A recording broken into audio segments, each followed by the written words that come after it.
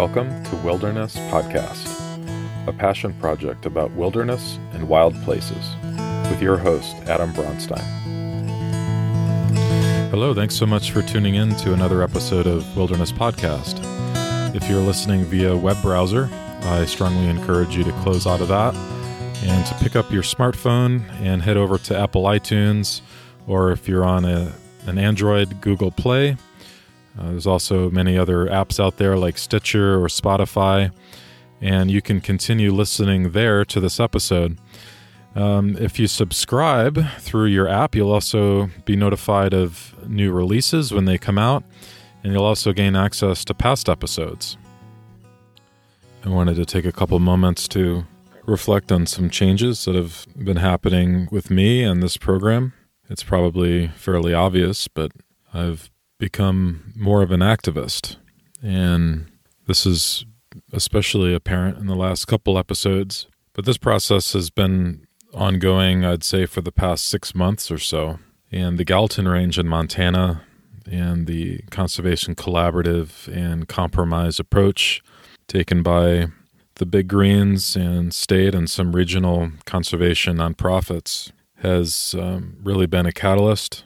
And it's opening my eyes to what's going on across the country, but also the failure to speak up about grazing and the harmful effects on the landscape and in our wilderness areas, the impacts of industrial strength recreation, and many other issues. And, when I first set out to create this program, I was going into it thinking I would be a reporter and provide unbiased storytelling and have people on to discuss multiple sides of issues.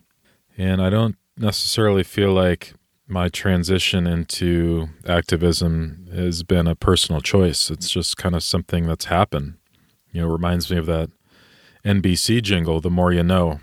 So I just wanted to get that out there. It was already probably apparent anyways, but I just don't want to be misrepresenting myself or having you feel like I'm pretending to be a reporter when I'm, quite obviously interjecting my opinions.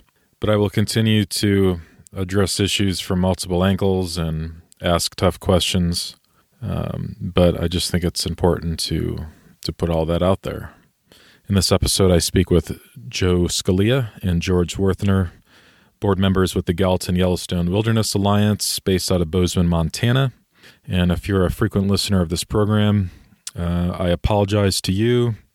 I know that you've heard about the Gallatin Range ad nauseum, but I can't stress enough just how important these lands are and how consequential the upcoming decision by the Forest Service will be, and also the way that Congress takes on this issue in the upcoming months or years ahead. So these lands are vital to the health and integrity of the wildlife of the greater Yellowstone ecosystem. And if this is your first time hearing about the Gallatin Range, I encourage you to do some Google searches, and you might just run across Joe and George's writing. Oh, Joe Scalia and George Werthner, thanks for joining me on the program today. I really appreciate your time. Good to be here. Yes, glad to be here. And I've talked to both of you in separate episodes, and the listeners out there are probably familiar with you guys already, and I'm really glad to have both of you on the line together. And today we're going to talk about the Gallatin Range and the Gallatin Yellowstone Wilderness Alliance, which is the organization that both of you are board members of, and Joe is the president of GYWA. And I just figured we'd chat a little bit about what's happening out there and raise awareness around the campaign that you guys are putting together. This is big news, and this is some of the biggest wilderness news in the country at this particular time. So I first heard about what's happening out there from an article that Joe, you wrote in Mountain Journal. And then I also saw some of the articles that George, you wrote in Counterpunch and through some various Google searches. So first off, thank you Thank you, both of you guys, for your work in writing and raising this awareness. I wouldn't even know what's going on, and the public wouldn't know what's going on. And I'm hoping that through this conversation that we can reach even more people and let them know what's happening. So I was pretty blown away to learn that some of the more traditional, larger wilderness groups were not behind full wilderness designations in the Gallatin Range. And it's a little disheartening, and it's a little confusing. And I think that people need to know what's happening, and that the Gallatin Yellowstone Wilderness Alliance was formed in response to this lack of action. So, Joe, maybe you can kick it off and just introduce yourself and tell us about what the Gallatin Yellowstone Wilderness Alliance is and what you're doing. Yeah, I appreciate the opportunity. You said earlier about writing, and I thought the power of the pen and then the power of the voice. So here's our voices. I'm a former president of Montana Wilderness Association, and when I was the president of it, I was moved to be in that position. It's such a storied, accomplished organization.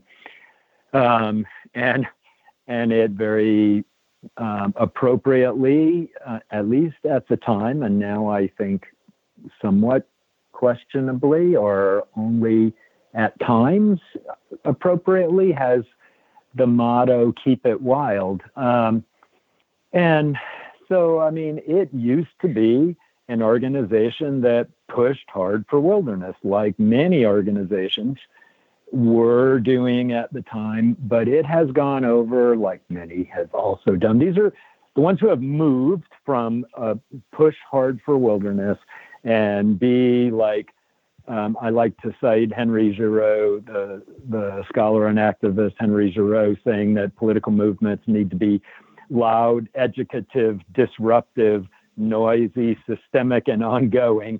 And wilderness groups used to be all of those things, and now the mainstream wilderness groups who have big budgets are not using those budgets to remain that way. And so I've become really in some grief about where those groups have gone. And so I'm really hopeful and fortunate to be in the position I'm in now with Gallatin Yellowstone Wilderness Alliance to try to bring awareness to the public who still thinks groups like MWA and Greater Yellowstone Coalition and the Wilderness Society, who are all part of the Gallatin Forest Partnership, who want to give away the Highlight and Porcupine drainages from the Wilderness Study Area in the Gallatins, that they all have gone this direction of giving up those 6 points of Giroux, and we are not giving that up. So I'll break there. Okay, thanks for that. And George, if you could introduce yourself and sure, tell us, tell everybody about where the Gallatins are located and their significance to the Greater Yellowstone ecosystem. Okay, well, I'll start with a little background on myself too, because it's related. I came to Montana at this point 50 years ago to study wildlife biology at the University of Montana. And very quickly, my second day in Montana, I was in the Selway Bitterroot Wilderness and learned what wilderness was about, which I had never heard anything about it before. And in my youth, I was very active in learning about wilderness and both visiting, but also advocating for more wilderness. I can remember going to MWA meetings, like when I was 20 years old and sleeping on hotel floors and stuff because I didn't have much money. And I'm also a former MWA board member, and I also previously worked for the Greater Yellowstone Coalition. And I used to write a lot of articles for the Wilderness Society back when they had a publication called Living Wilderness. So I have connection to all these organizations as well. And I had early entry into the Gallatin Range when I was still, early 20s, doing backpacking there and visiting that part of the state. Yellowstone was my favorite national park in the country, and I would be in the greater Yellowstone ecosystem frequently. And a couple of things about the Gallatin Range that's significant. It's the largest unprotected roadless area in the northern part of the greater Yellowstone ecosystem. So it's a key corridor for wildlife migration, as well as some of the best wildlife habitat in the northern Yellowstone ecosystem. And that's saying a lot, because there's a lot of beautiful wild country, but the Gallatin Range, for a variety of reasons, a lot has to do with its geology, its orientation, and other factors, is some of the best wildlife habitat. And particularly the southern end of the Gallatin Range, which Jill alluded to, the buffalo horn porcupine drainages, are the best wildlife habitat in the Gallatin Range. And they're well-established place for grizzly bears, also an elk migration corridor, elk wintering range, and it's got bighorn sheep and moose and deer and wolverine and mountain lion and wolves. Basically, all the wildlife in the northern Rockies, the large mammals, can be found there. And back in the 1970s, there was a legislation passed called Senate Bill 393, passed by Lee Metcalf. He was the person who drove it, which protected 10 roadless areas in Montana as wilderness study areas. And one of those wilderness study areas was the Gallatin Range. The official name of the wilderness study area was the Highlight Porcupine Buffalo Horn wilderness study areas. And as you see, included in that name were two of these drainages.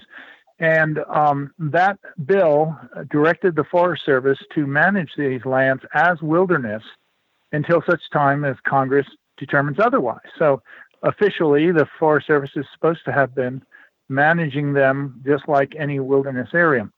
The Forest Service hasn't done that and has allowed motorized use, as well as mountain bikes and other things that would be prohibited in wilderness, to be in use in the area.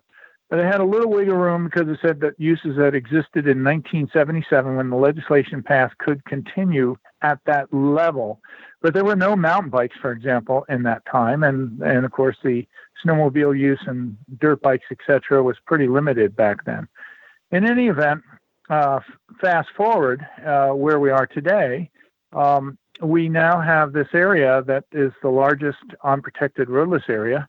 And this Gallatin Forest Partnership came out proposing that approximately about 100,000 acres in the Gallatin Range be protected as wilderness, and a couple of other areas, including the Buffalo Horn porcupine drainages and then the West Pine Creek area on the other side of the range near Livingston, be designated wildlife management areas, which would allow mountain biking, in some cases motorized access on a portion of it, and even logging, although they carefully say no commercial logging, but none of the logging that's occurring right now on the Gallatin Forest is for commercial reasons, but there's still plenty of logging happening for, quote, forest health.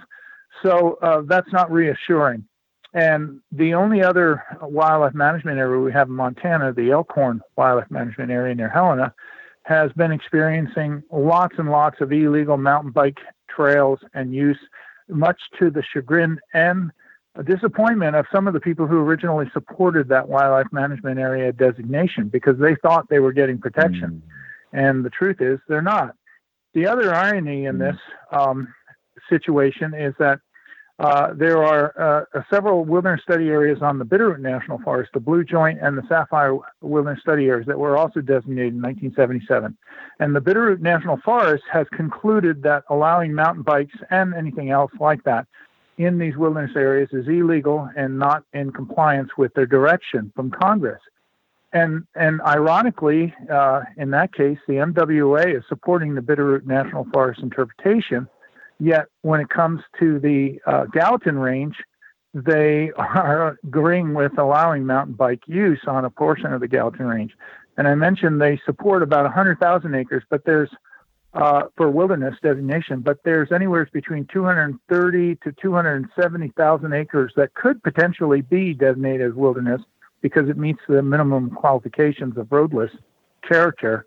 So 100,000 out of any of that amount is substantially less than what could be protected as wilderness. And we all know that wilderness designation is the best designation. It's solid. We've had it for years.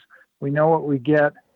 We know what it will do. And it just seems unfortunate that these groups have aligned themselves with other people who are generally, they're not supportive of wilderness in itself, only if they can't use it in their own way. In other words, they can't mountain bike there, if they can't log there, etc. They're willing to maybe support wilderness. But they're not willing to support wilderness for places that exclude them from using them for those purposes. So that's the problem. Yeah.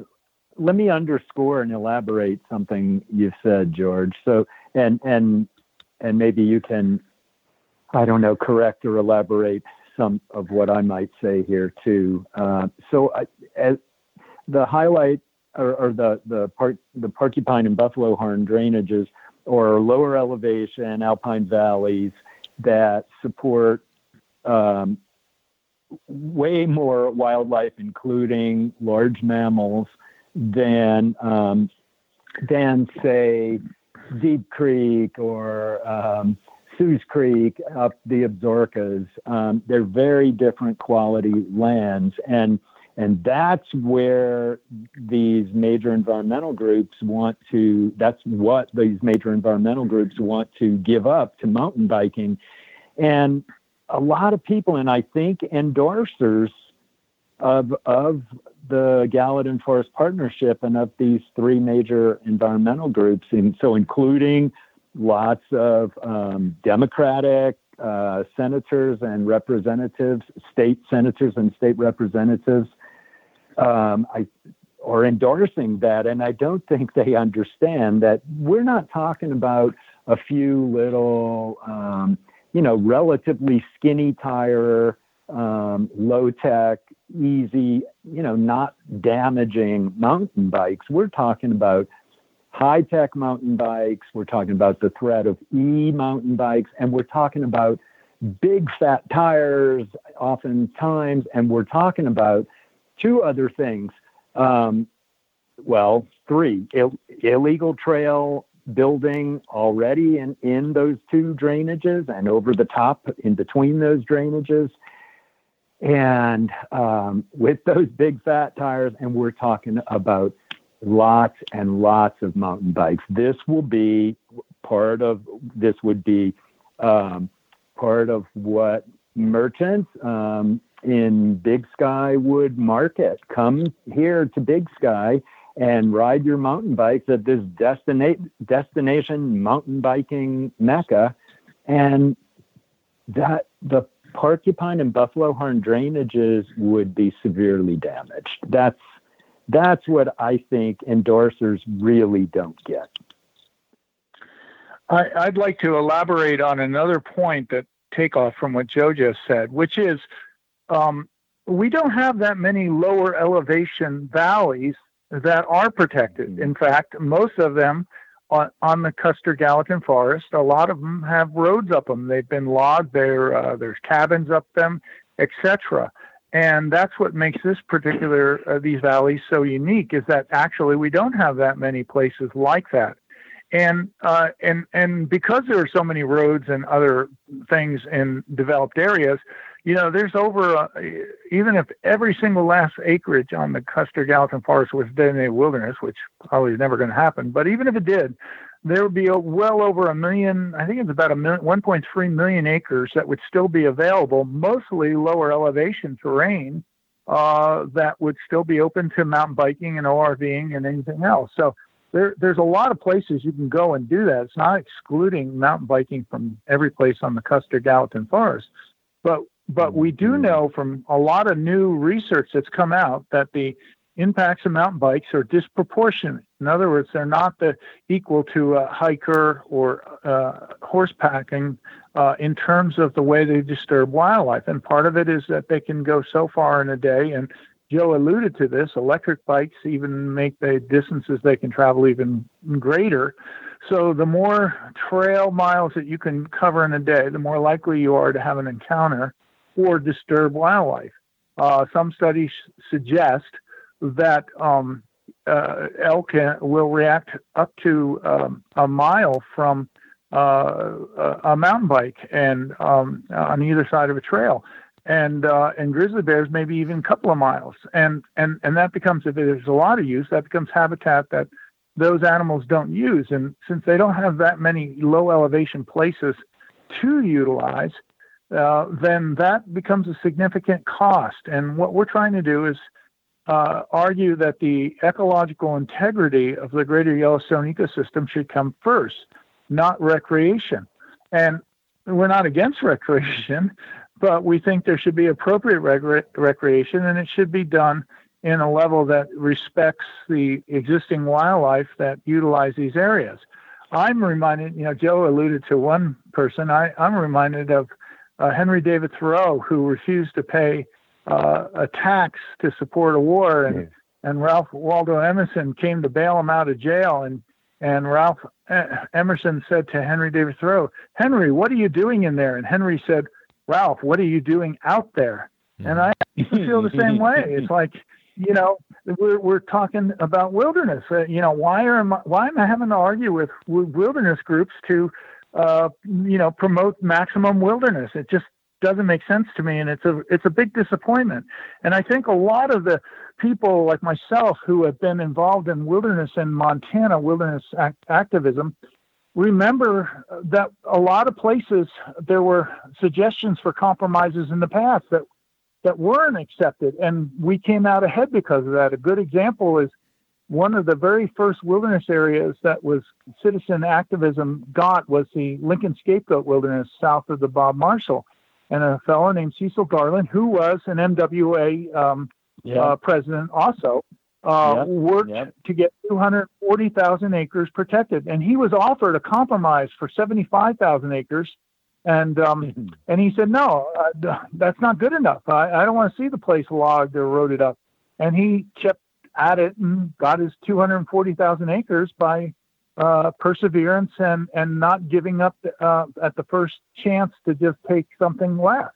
And there are other stories I could give you about wilderness in Montana that follow that same pattern. The Great Bear was similar. The Churka Beartooth Wilderness was similar.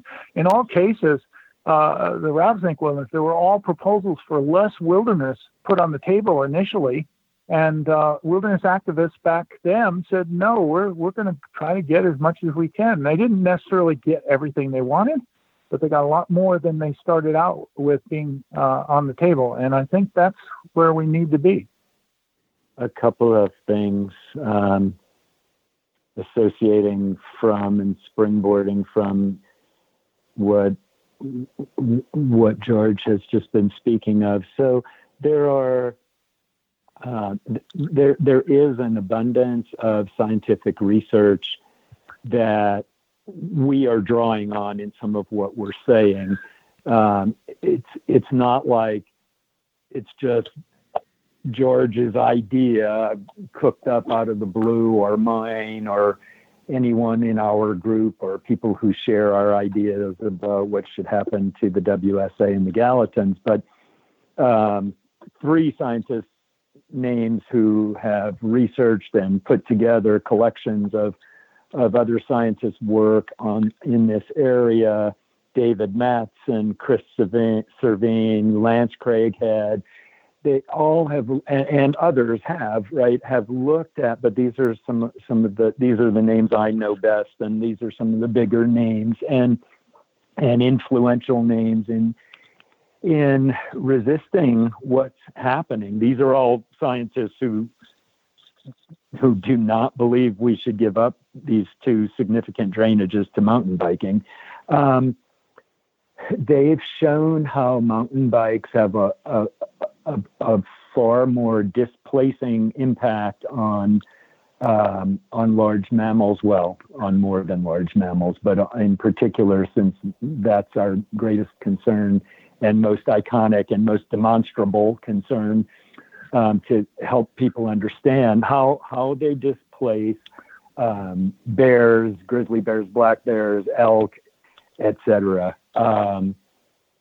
Way more dramatically, with way more impact and than hikers or horseback riders. And then if you turn those two drainages into a destination mountain bike area, which is what is easily predictable with what's already happening economically at Big Sky and with what's happening with the population explosion in this area of southwest Montana, there will be just devastating effects on wildlife there. This is not just our nightmare worry. This is scientifically amply demonstrated. So I wanted to make that part of what we convey. And then there's another thing I think, just touch on, because it's really such an enormous subject, but I want to at least underscore the question that George raised. Why are environmental groups like previously hard-spirited wilderness advocacy groups compromising like this, compromising their positions, they are taking one form of an ethical position, and we are taking a different one. So they are not taking a position of an ethics of how do we humans live up against a wilderness area in such a manner that preserves the full integrity of that wilderness area. That is not their position. They have a different ethics that is, so I am going to go a little further than I thought I might, in terms of why do these groups do this. They're from an ethics that is more like, how do you get along with everybody, all human groups? And so it's important to them. But again, you can ask, why is this so important to them? And I do think it's an important question, maybe for another time or for a book that I, in fact, am researching and beginning to write. But why is it so important to them to get along with motorized recreationists and mountain bikers and loggers? Why is it important to them to be able to say, hey, I rub elbows with these guys. I can sit down at the end of negotiating and have a beer with them. I can too. I've had dinner with Kerry White, who is, I haven't asked Kerry, but so Kerry's a Montana representative, and he's very active in, I think I'm fairly representing Kerry. He would do away with all the WSAs altogether if he could. I can have a beer with Kerry and very affably, but that doesn't mean we need to agree about what happens to wilderness. So why do these folks feel that they need to agree? That's disturbing. I'm going to take two steps forward here after Joe's statement and work on two themes there. One, I also did a study for 2 years on the Greater Yellowstone ecosystem to study biological hotspots around the whole ecosystem. And I interviewed botanists and professors and biologists with different agencies, well over 100 people for this report that actually, ironically, I did on contract for the Greater Yellowstone Coalition. Wow. My colleagues and I... my colleagues and I identified the Upper Gallatin as one of the biological hotspots in the ecosystem. And we're talking about an ecosystem that has a lot of, superlative attributes. So, to rate out a B high within the Greater Yellowstone ecosystem is quite an achievement in its own right. And so, that's part of where I'm coming from on this. This is not just an ordinary place. This is some of the best habitat for wildlife left in the entire ecosystem that has some of the best habitat in the entire United States. So, that's part of the problem. And then the other thing about getting along, I'm the same way as Joe says. I don't dislike any of these people just because of the act of who they are. I just don't think their activities are appropriate in certain places. And I remind everybody that with wilderness, to a degree, nobody's excluded. You can walk, you can ski, you can snowshoe. There's a lot of ways you can access a wilderness area, but all this mechanical stuff, it winds up giving you an advantage over the natural landscape, and it eliminates a lot of the natural limitations that would slow us down a little bit and cause us to be a little more thoughtful and perhaps maybe even a little more respectful of what we're doing. I ride a mountain bike, quite a bit actually, but I'm very careful about the kinds of places I do that in and where I do it. And I think about that kind of thing. And I'm not doing it to commune with nature, frankly, because I'm going too fast and I'm having to watch the trail right in front of me, and I can't be looking around and noticing the tracks or noticing what the leaves are doing on the aspen tree or anything like that. And so I think that we need to have these places where we put wild nature first rather than as a secondary thought, and that's what wilderness designation forces us to do, and it is a designation that will, we hope, stand the test of time. As Joe alluded, there is a growing population in Montana as a whole in the United States, and these places are going to become more and more precious, and we need to give them the maximum protection we can, not something of less protection that's ambiguous in how much protection we have.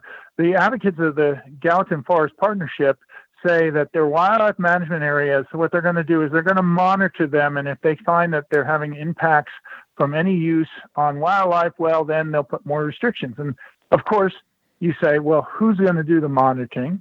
It's not the Forest Service. They don't have a budget to do that. They haven't done it themselves already.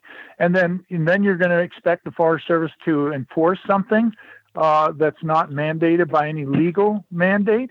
We can't even get them to follow the Senate 393 mandate to limit uses in the Gallatin Range. So I don't have a lot of confidence that a wildlife management area is going to be as good a designation as wilderness. And again, we should be advocating for what we think is the best thing for the wildlife there and for the landscape, not some second-rate designation that has a lot of questionable assumptions behind it. David Matson's new publication on the impacts of mountain biking, his new article, I believe it was a mountain biker has a 14 times greater chance of startling a bear, and that's really the last thing you want to do for the human and for the bear. And right. We're just going to have these situations where people and animals are going to get hurt or going to get killed. And, we need to give them space for many reasons, but safety is a big concern. And I hope that the Forest Service, as they're considering which alternative to choose in their forest plan, that they're really considering, some liability concerns here. And, I was just talking to George Nickus the other day, and we were talking about the Gallatins and, the increasing recreation demands on our public lands and the commodification of nature, et cetera. And we were talking about the Bend area and how it's really just turned into a big recreational playground, and a lot of the wildlife is now gone here. And that's not the case in Greater Yellowstone. It's still intact in many ways. And it would just be such a tragedy and a travesty to see it go. Joe, I'll pass it over to you. Yeah, thanks. I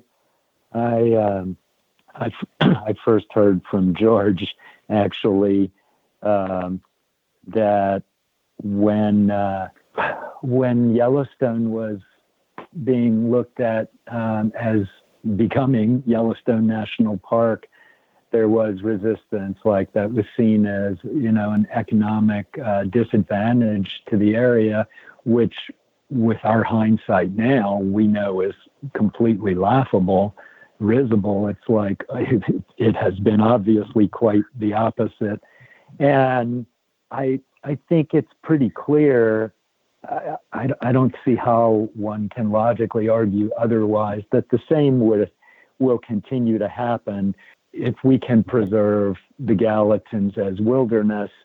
And, everything on the other side of that Gallatin River, on that Madison Range side, including Big Sky, looking up at that Gallatin wilderness or looking across at it, is going to be delighted to be there up against this incredibly wild place whose integrity has been sustained. It's not like that will cause people not to come to Big Sky. It's not going to hurt the economy of Big Sky. If anything, it would be quite the contrary, and it would be more lasting anyway than mountain biking. And so Big Sky's just one other destination mountain biking place out of any other once, it's done its damage to the wildlife. But what we have here is not something as simple and what do I want to call it? Relatively superficial and unsustaining to the human soul as a recreation resort. This is something far greater than that. And that's why people come here. Right. And no, that's fine. I'm going to go in a slightly different direction that to kind of follow up partly on the Big Sky thing, a little history. The Gallatin Range back in 1910, Gifford Pinchot, who was the first chief of the Forest Service, recognized the southern part of the Gallatin Range as so significant for wildlife, he recommended that it should be made into a national wildlife refuge. And so, there's an early appreciation for the wildlife areas there.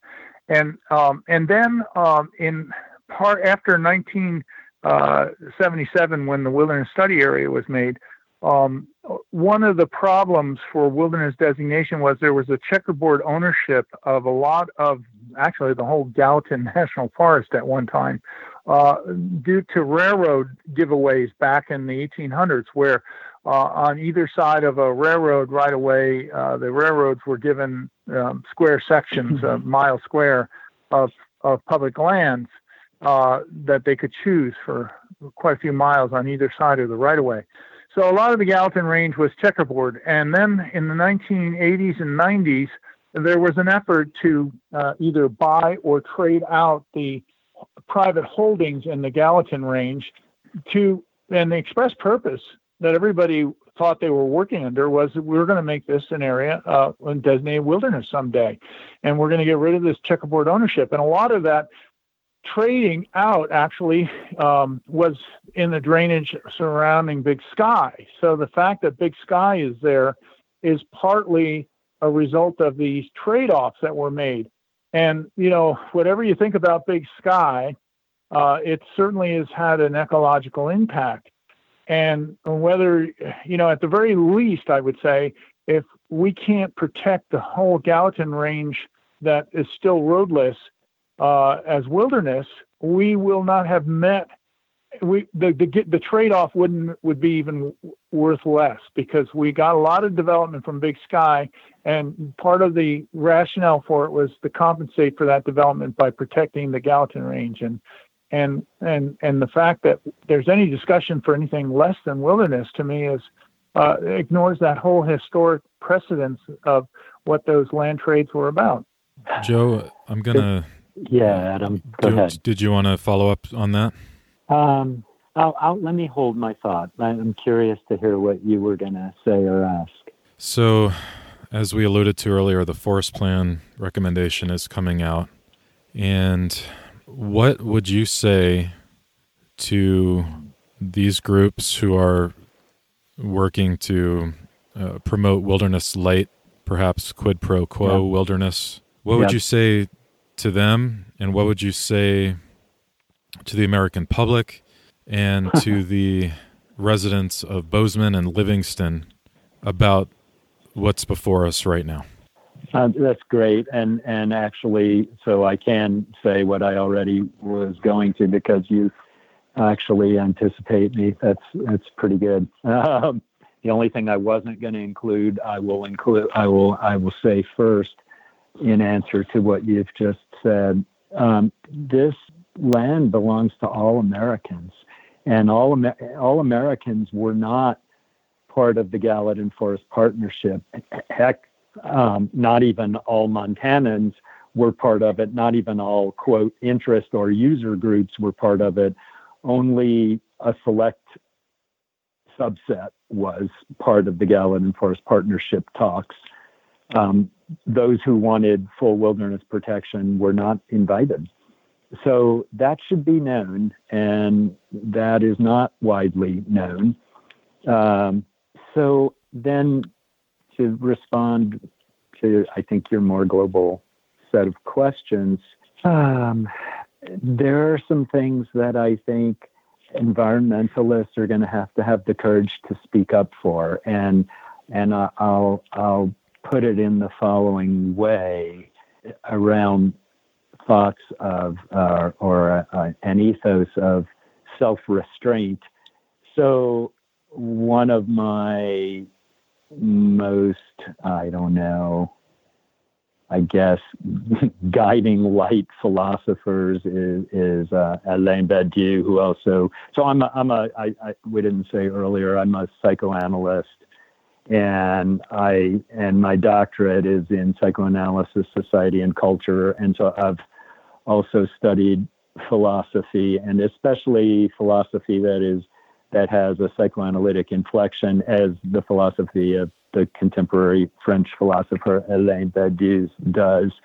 And so Badiou talks about, very simply and elegantly, the difference between what he calls satisfaction and happiness. There are other terms for this, and he is not the first to speak of it.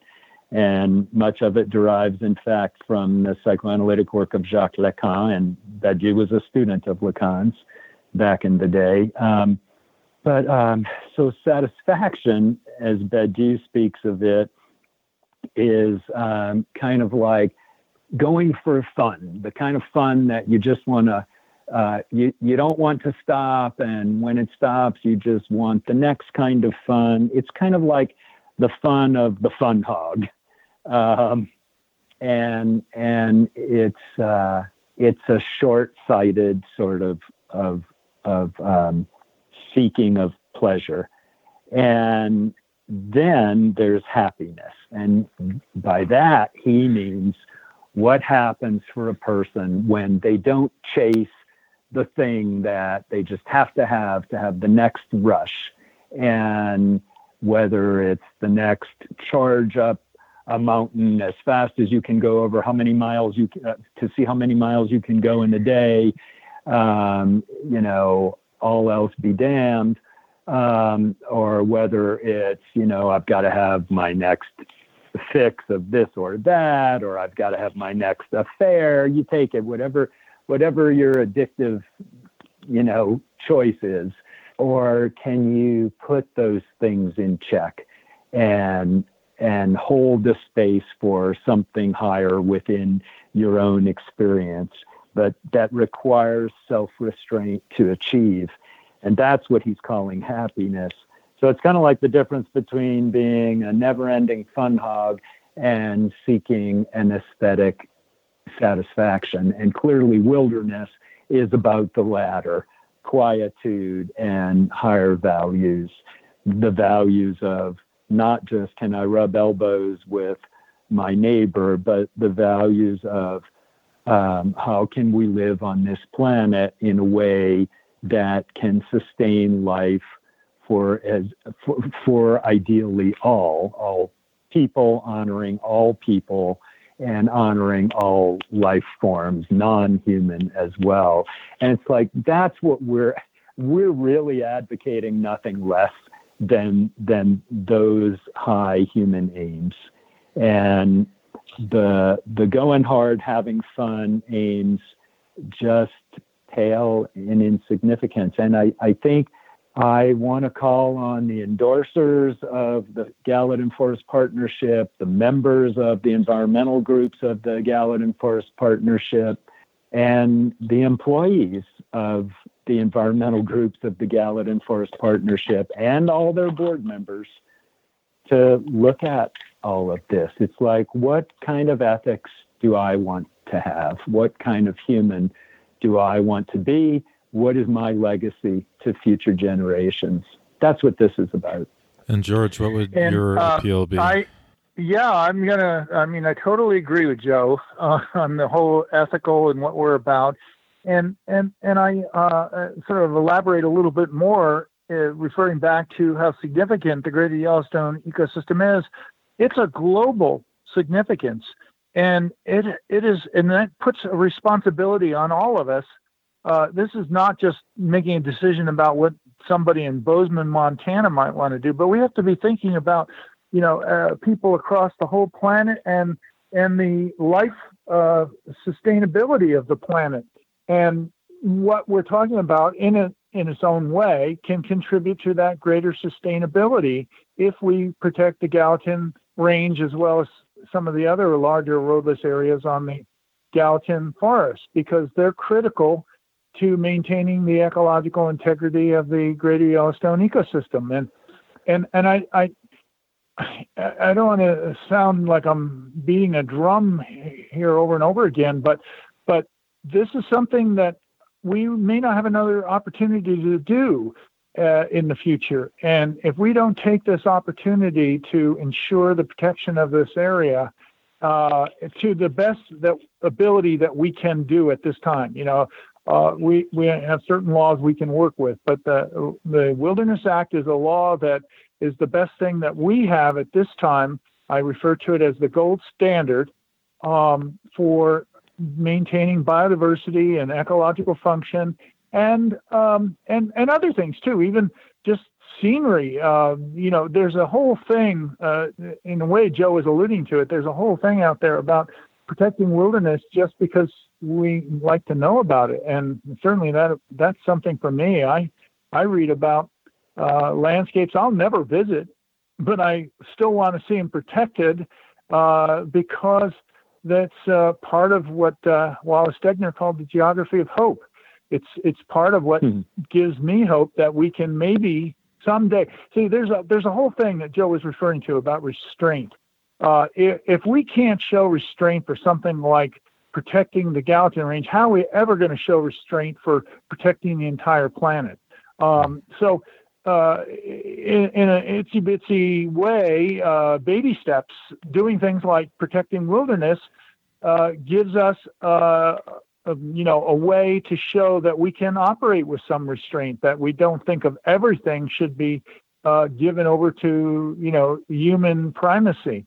And so I think it's really important that we do this for that reason. And George, would you say a little bit, please, for the listener about what sets the Greater Yellowstone ecosystem apart in terms of wildlife, original wildlife intactness and breadth of wildlife, and why this particular battle is so crucial to this larger condition of humankind and larger condition of the earth? Well, you've basically set me up really well. But the Greater Yellowstone ecosystem is known as one of the larger temperate zone protected areas in the world. And Yellowstone is the center of it, but there are large wilderness areas surrounding the Yellowstone and Grand Teton National Park and wildlife refuges like Red Rocks Wildlife Refuge and the Elk Refuge down in Jackson Hole. And you pull this all together, all these protected lands, and you have a significant amount of the landscape that where we put nature first. And or at least we, in theory, should be putting nature first.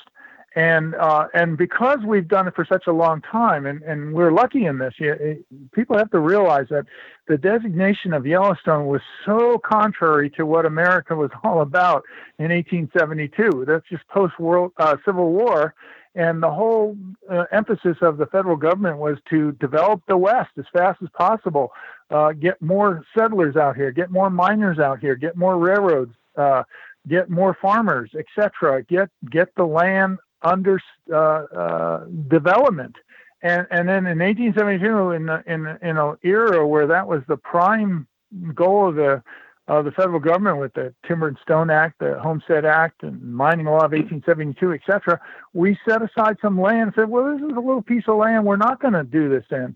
And so it was really contrary to that, and it was just in time, because I can tell you that if we had not set aside Yellowstone in 1872, it probably would have been homesteaded and turned into a bunch of ranches and maybe, some geological, fun sites where they charge you a bunch of money to come, walk out in some hot springs or whatever, or come and, you pay $5 and you can chip away at a hot spring and take it home as a souvenir.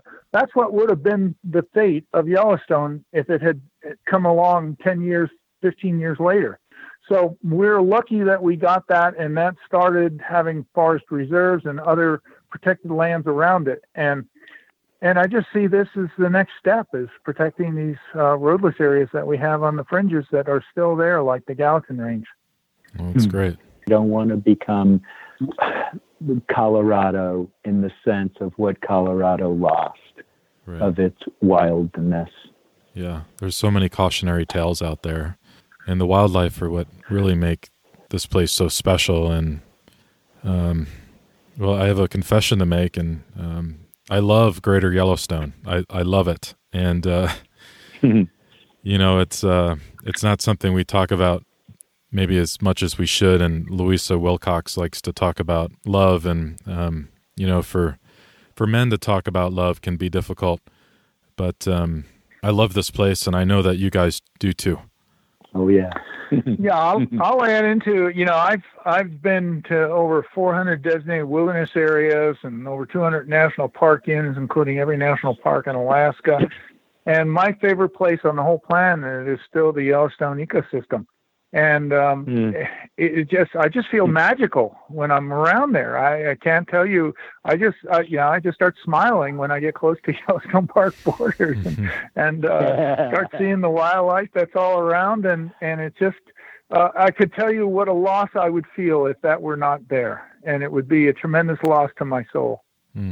When I leave here to travel, every time I get back, whether it's by car or plane, and I start to see landmarks that tell me where I am, everything in me changes. I mean, it's not just my mind. I feel my body just relaxing. It's like, oh my God, I'm home. Look at where I am.